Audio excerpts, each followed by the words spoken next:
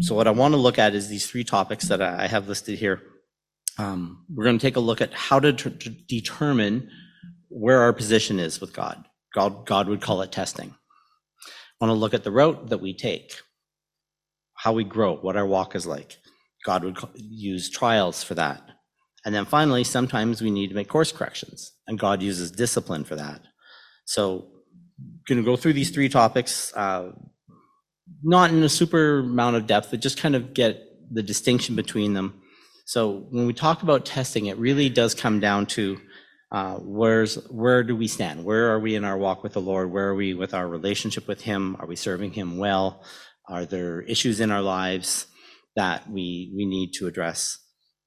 As I mentioned, the GPS will tell you exactly where you are at any given point in time. God's word is very good at doing the same, especially when we're reading it, we're looking at, and we're going through tests. And if I do this correctly and it works, if it doesn't, it's James's fault. Oh, no, yeah, so there we go. Testing.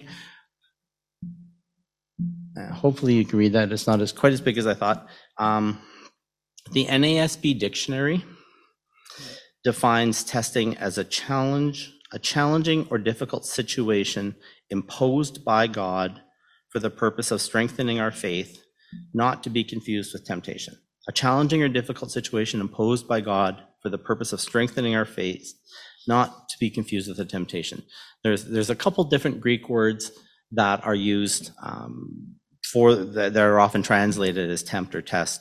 The one I want to really focus in on is called dokimazo, and Vine's dictionary defines that as to prove with a view of approving.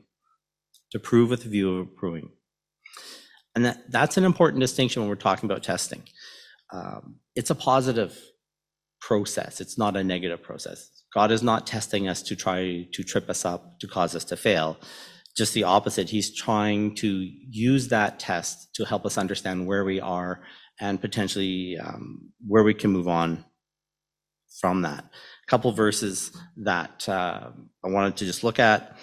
Starting in Romans chapter 2, verse 18 from the NASB, says, know his will and approve the things that are essential, being instructed out of the law. And that word approve is that word for testing. Romans 12 and 2 from the NASB as well says, do not be conformed to this world, but be transformed by the renewing of your mind, so that you may prove what the will of God is, and that which is good and acceptable and perfect. And again, may prove is that word. 1 Corinthians 3 and verse 13 from the ESV, each one's work will become manifested, for the day will disclose it, because it will be revealed by fire, and the fire will test what sort of work each one has done. And 1 Corinthians 11:28, but man must examine himself, and in so doing eat and drink the bread and the cup. And again, we talk about that a lot for in the context of the Lord's Supper, to examine ourselves, to test, are we in a good standing with the Lord before we're breaking bread? Where are we at in our walk and in our relationship with the Lord? How has that week been? We need to test ourselves. And then finally, James 1 and 3, knowing that the testing of your faith produces endurance.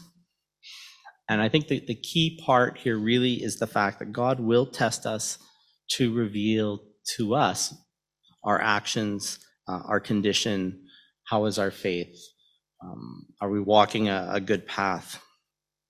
And we should welcome that. We should seek that out. God's word, we're told, sharper than a two-edged sword.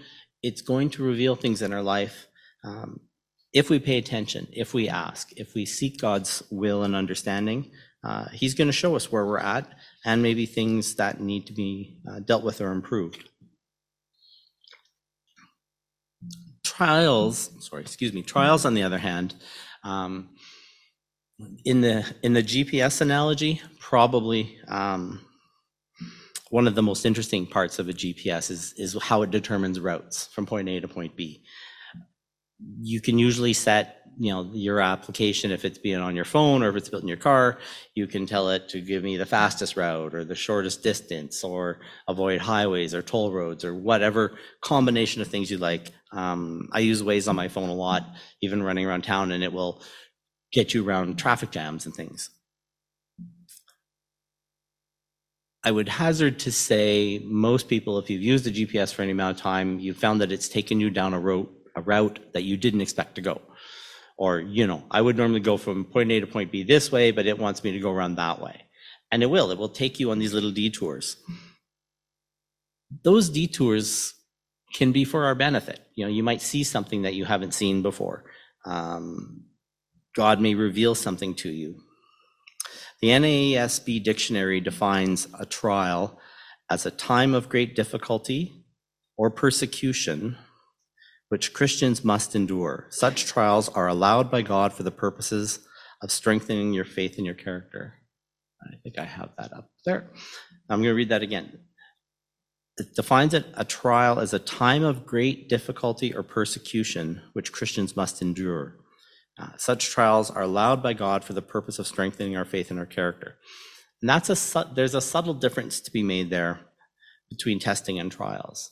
When God tests us, many times, and maybe not 100% of the time, but most often when God is testing us, it's to let us know where we're at. Trials are very different in that trial, while there may be an element of being tested, ultimately that trial is an experience that we're going to have to endure. And that means we're going to have to rely on God for it.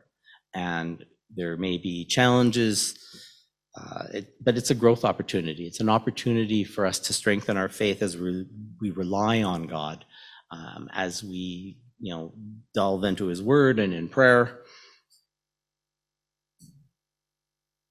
The other distinction, and I wouldn't necessarily make it a hill to die on, but testing or trials can be initiated by God to put us through, or God will allow those trials to come up in our life. Looking at 1 Peter, I'll throw them on the screen here. 1 Peter 4:12 and 13 from the ESV says, "Beloved, do not be surprised at the fiery trial when it comes upon you to test you, as though something strange were happening to you, but rejoice insofar as you share in Christ's sufferings, that you may also rejoice and be glad when his glory is revealed."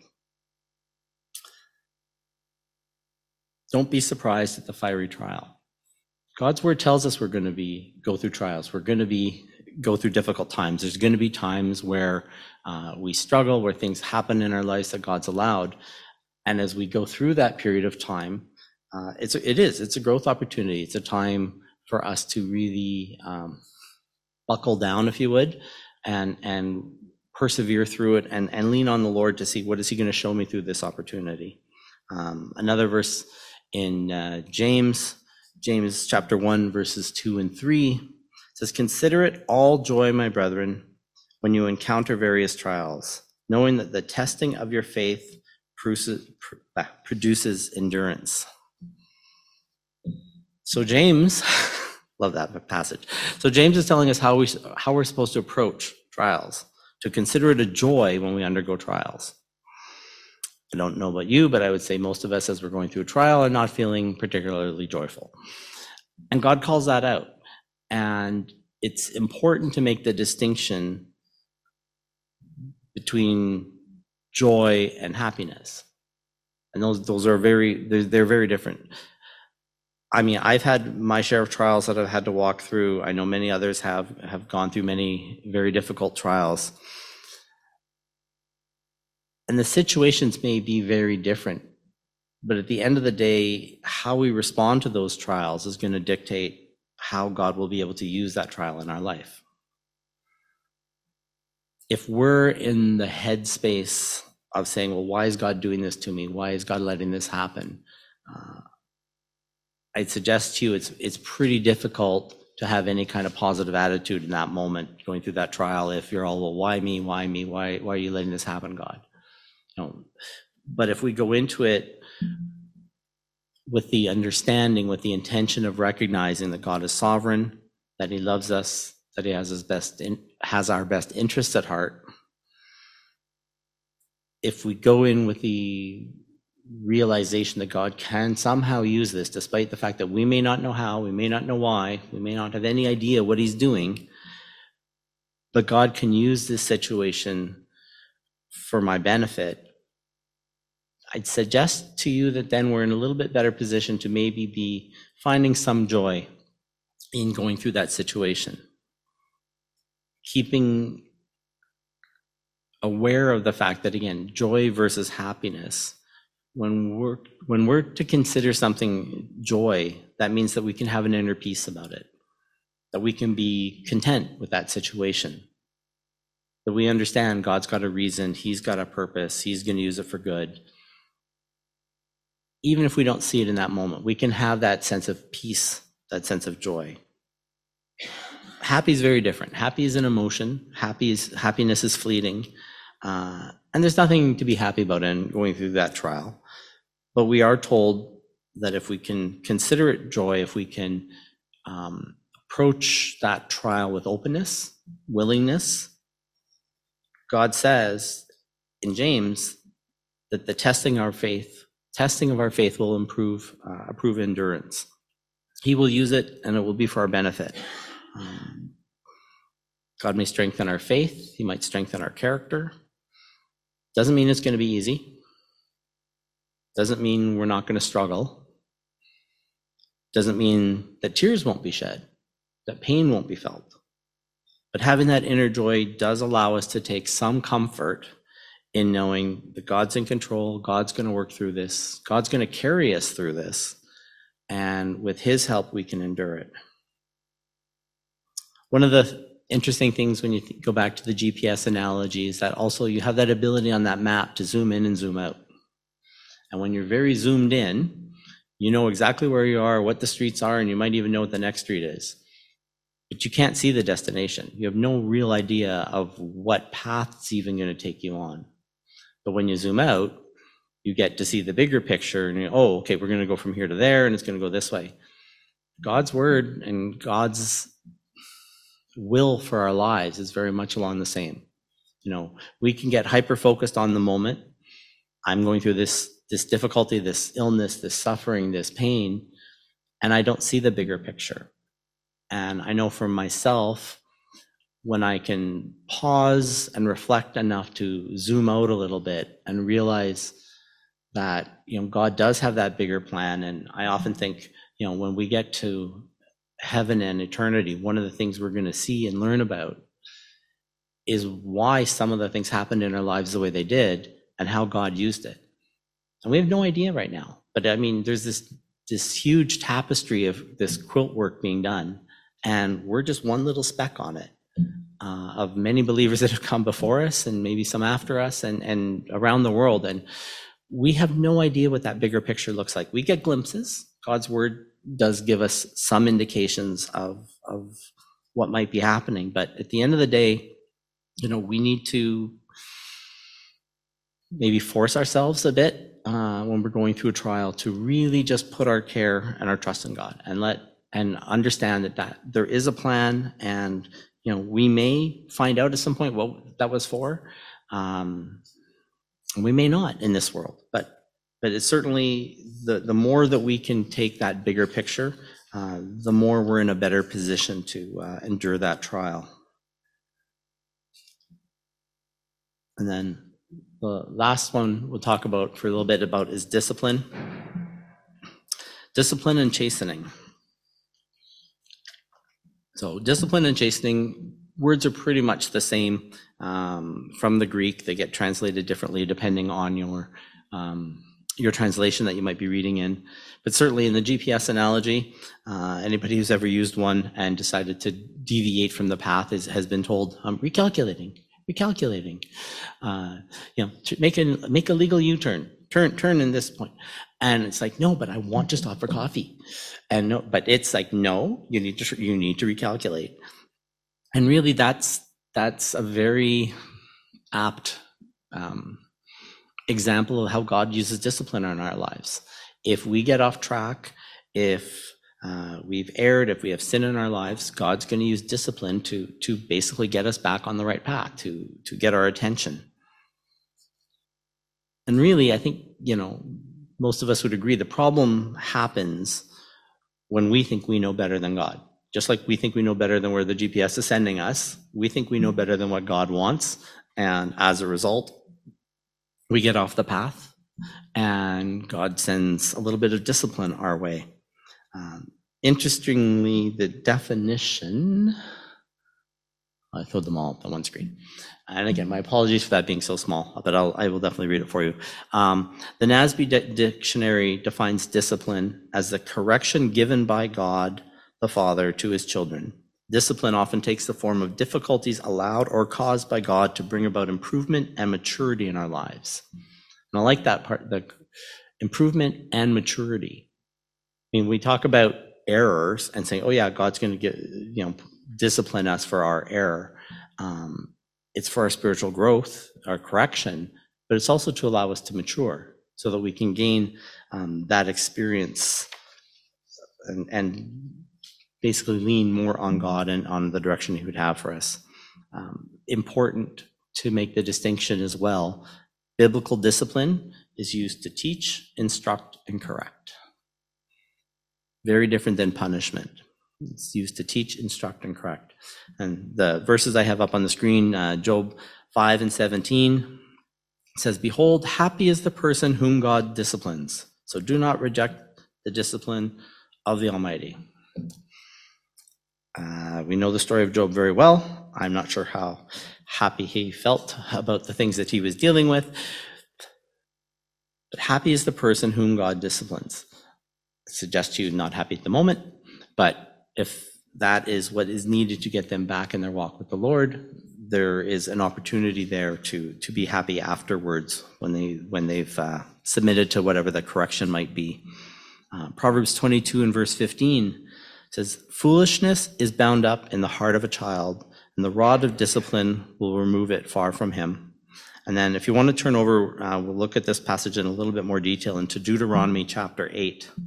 We'll go through a couple of these verses in a bit more detail, or again, you've got them on the screen. Deuteronomy chapter 8, starting verse 2. I'm going to read 2 to 4 in the Living Translation, and then for verse 5, I'll flip over to NASB. Chapter 8, verse 2. "Remember how the Lord your God led you through the wilderness for those 40 years, humbling you and testing you to prove your character and to find out whether or not you would obey his commands. Yes, he humbled you by letting you go hungry and then feeding you with manna, a food previously unknown to you and your ancestors. He did it to teach you that God's people do not live by bread alone. Rather, we live by every word that comes from the mouth of the Lord. For all these 40 years, your clothes did not wear out, your feet didn't blister or swell." And then in verse 5 from the NASB, "So you are to know in your heart that the Lord your God was disciplining you, just as a man disciplines his son." You are to know in your heart that the Lord your God was disciplining you as a man disciplines his son. So how did God discipline the children of Israel? They wandered around in the desert for 40 years. And yet, during that entire period of being disciplined, God was protecting them. They were still being disciplined. They weren't allowed into the promised land, and 40 years of walking in circles, very much a discipline. But he met all their needs. He provided them with manna. Their clothing did not wear out. 40 years, same clothes. Walking for 40 years in circles, and their foot did not swell. So God was with them through it. And that's the takeaway message here. God was with them through their time of discipline, just as he is during our times of trials. We're told that even the tiniest sparrow is marked in its fall, that God's numbered the hairs on our head. And even when we go through difficult times, be they trials or being disciplined, which really means that we are the cause of it ultimately, God was protecting them. God was with them. God was trying to encourage them and give them an opportunity to rely on him, to trust in him. They were still being taught a lesson. They were still had to endure that punishment. But God also showed them grace by providing the manna, providing for their clothing, providing for their feet, their footwear. Or probably not, they're probably bare feet, but that their feet didn't swell. And that's the example that we're supposed to have as far as discipline for our children. Lovingly, but with restraint. We still protect them. They still need to be disciplined. They still need to be corrected. But corrected with the sense and the intent of instructing and teaching, not disciplining for the sake of punishment. I didn't put it on the screen, but a couple other verses. Ephesians 6, verse 4, fathers, do not provoke your children to anger, but bring them up in the discipline and instruction of the Lord. We have to be careful because punishment is punitive, where discipline is corrective. And if we're too harsh, we can provoke them to anger instead of teaching them to do better. Proverbs 19 verse 18 says to discipline your son while there is hope and do not desire his death. So again, it's discipline with the sense of correction, not a punishment. This other word, discipline your son while there's hope, while there's still hope, depending on the translation. That's an interesting concept. Discipline them while there is still hope.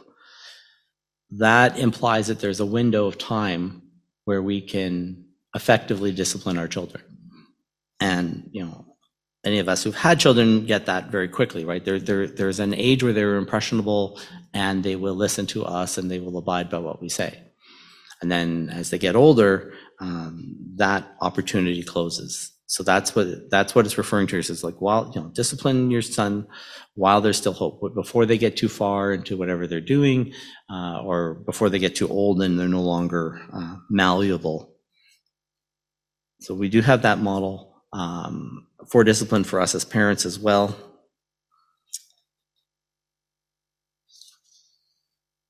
I'm looking at the time. Maybe just to kind of summarize and wrap up, because we're almost out of time. So a person is diagnosed with a serious disease.